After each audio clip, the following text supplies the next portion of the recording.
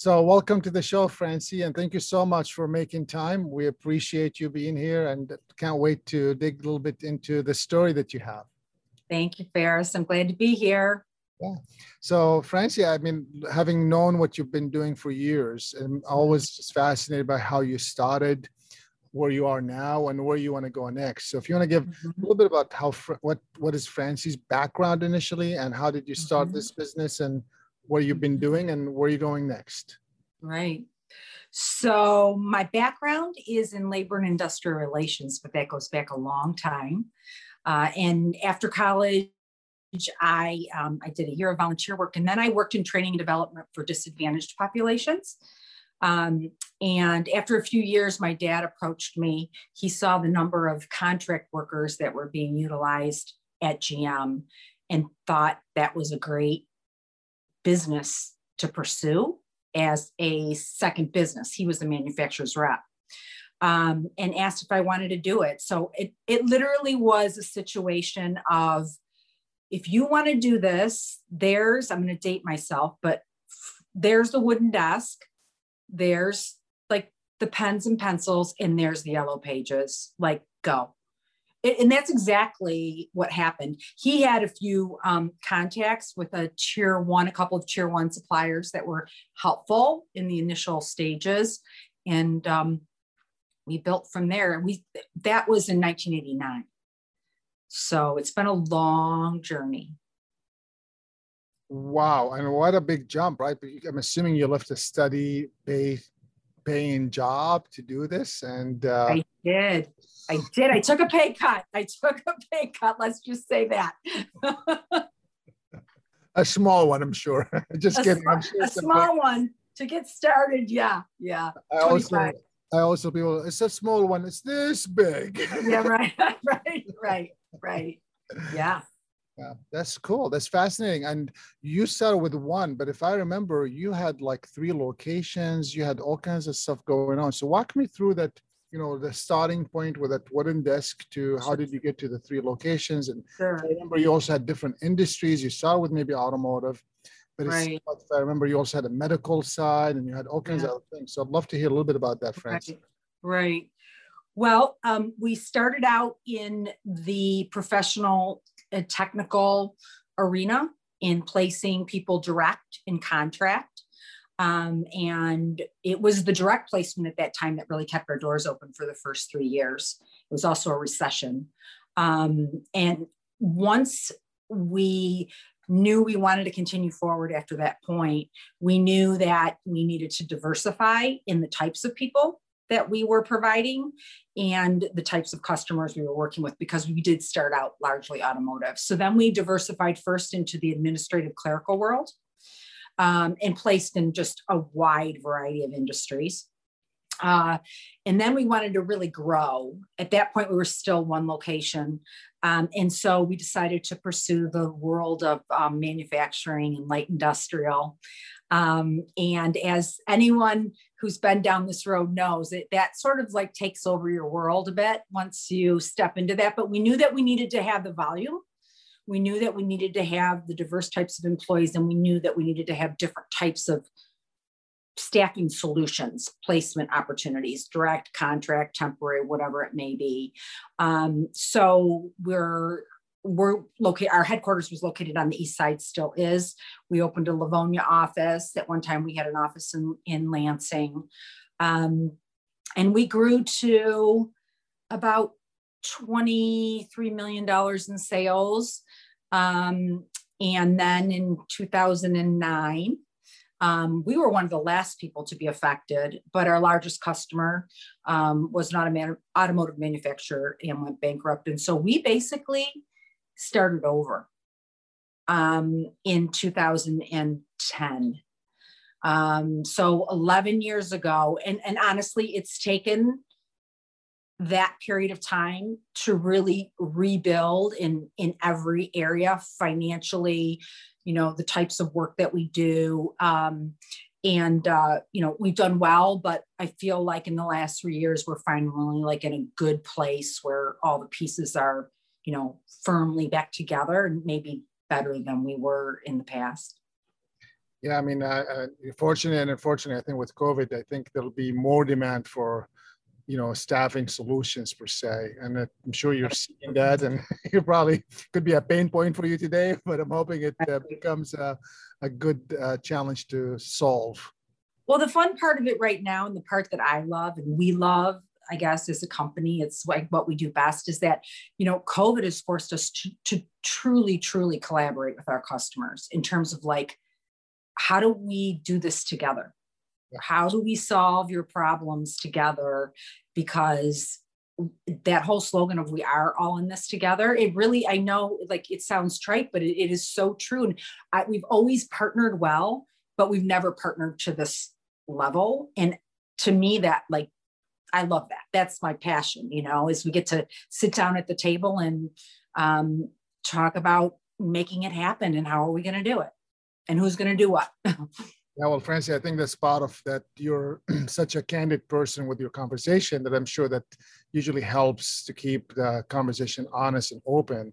And right. COVID being a natural force, probably forced maybe some of your clients to do that with you. So that's awesome to hear. Congratulations. Yeah. There's so much to unfold with you. I don't even know if this is fair to do it in 5 or 10 minutes. I usually do. So we're going to take a short break and we're going to come back and continue the conversation. Thank you so much, Francie. Okay. Thank you.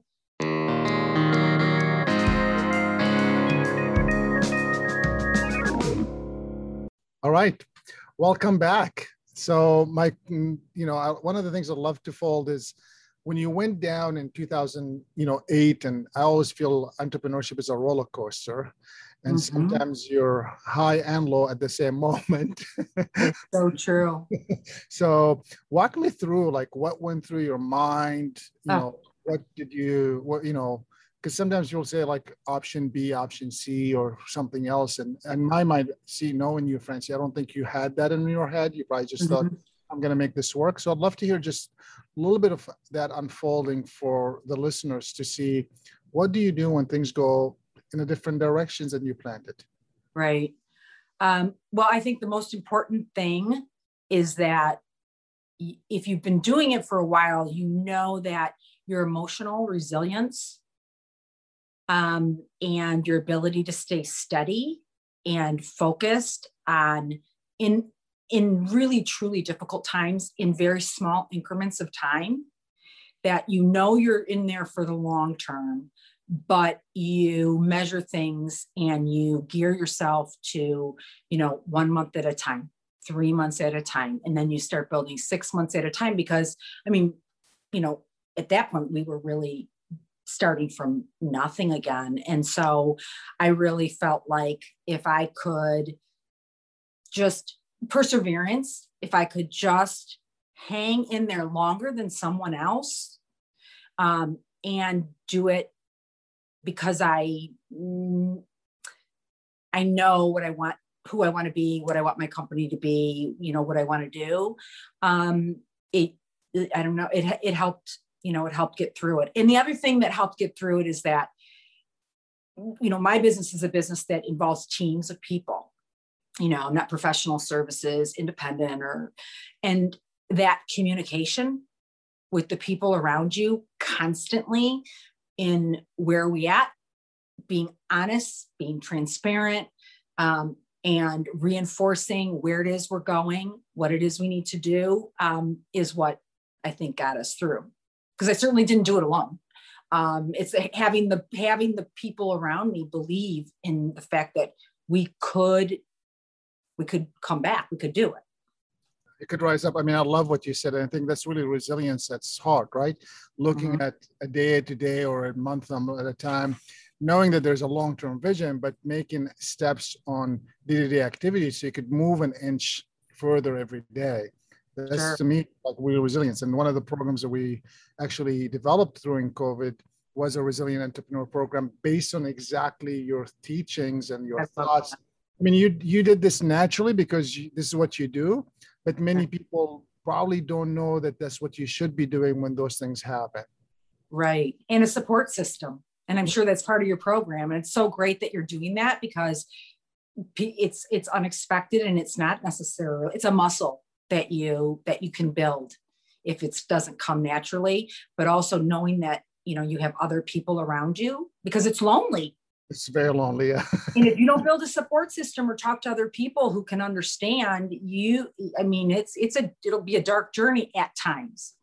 Yeah, I always tell people you can't go home and tell your significant other, I have no paycheck this week. Right. It's a different place to say that, and then exactly. you could, and then figure it out how to keep home safe per se, and at least no challenges there.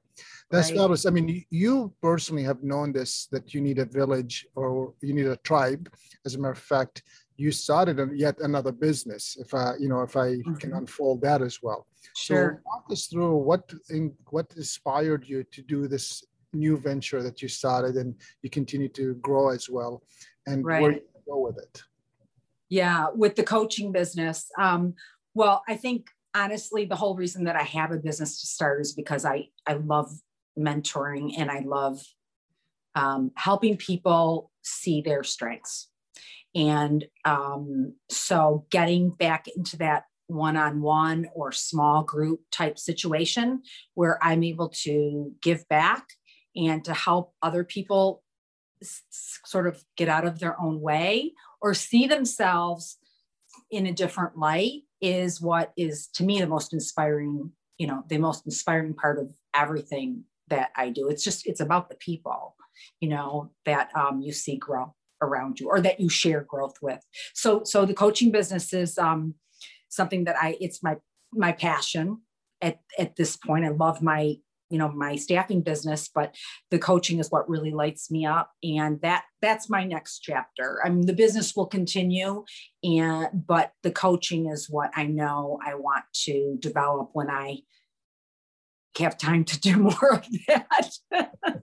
Well, I mean, or make it a priority, I guess. Make it a priority. Well, I mean, your business, the staffing, from my perspective, is more of I'm going to call it's a business now, where before it was a startup. And once you have systems in place, it's easier for you to start transitioning to other ventures that you could explore, because now you have the people and the systems in place to make it work. Sure. You got to check on it, and then hopefully it'll allow you to free up some of your time to develop other things, because once you develop one, as you know, the skills that you train your muscles on could help you develop a second and a third and a fourth and fifth and so on and so forth.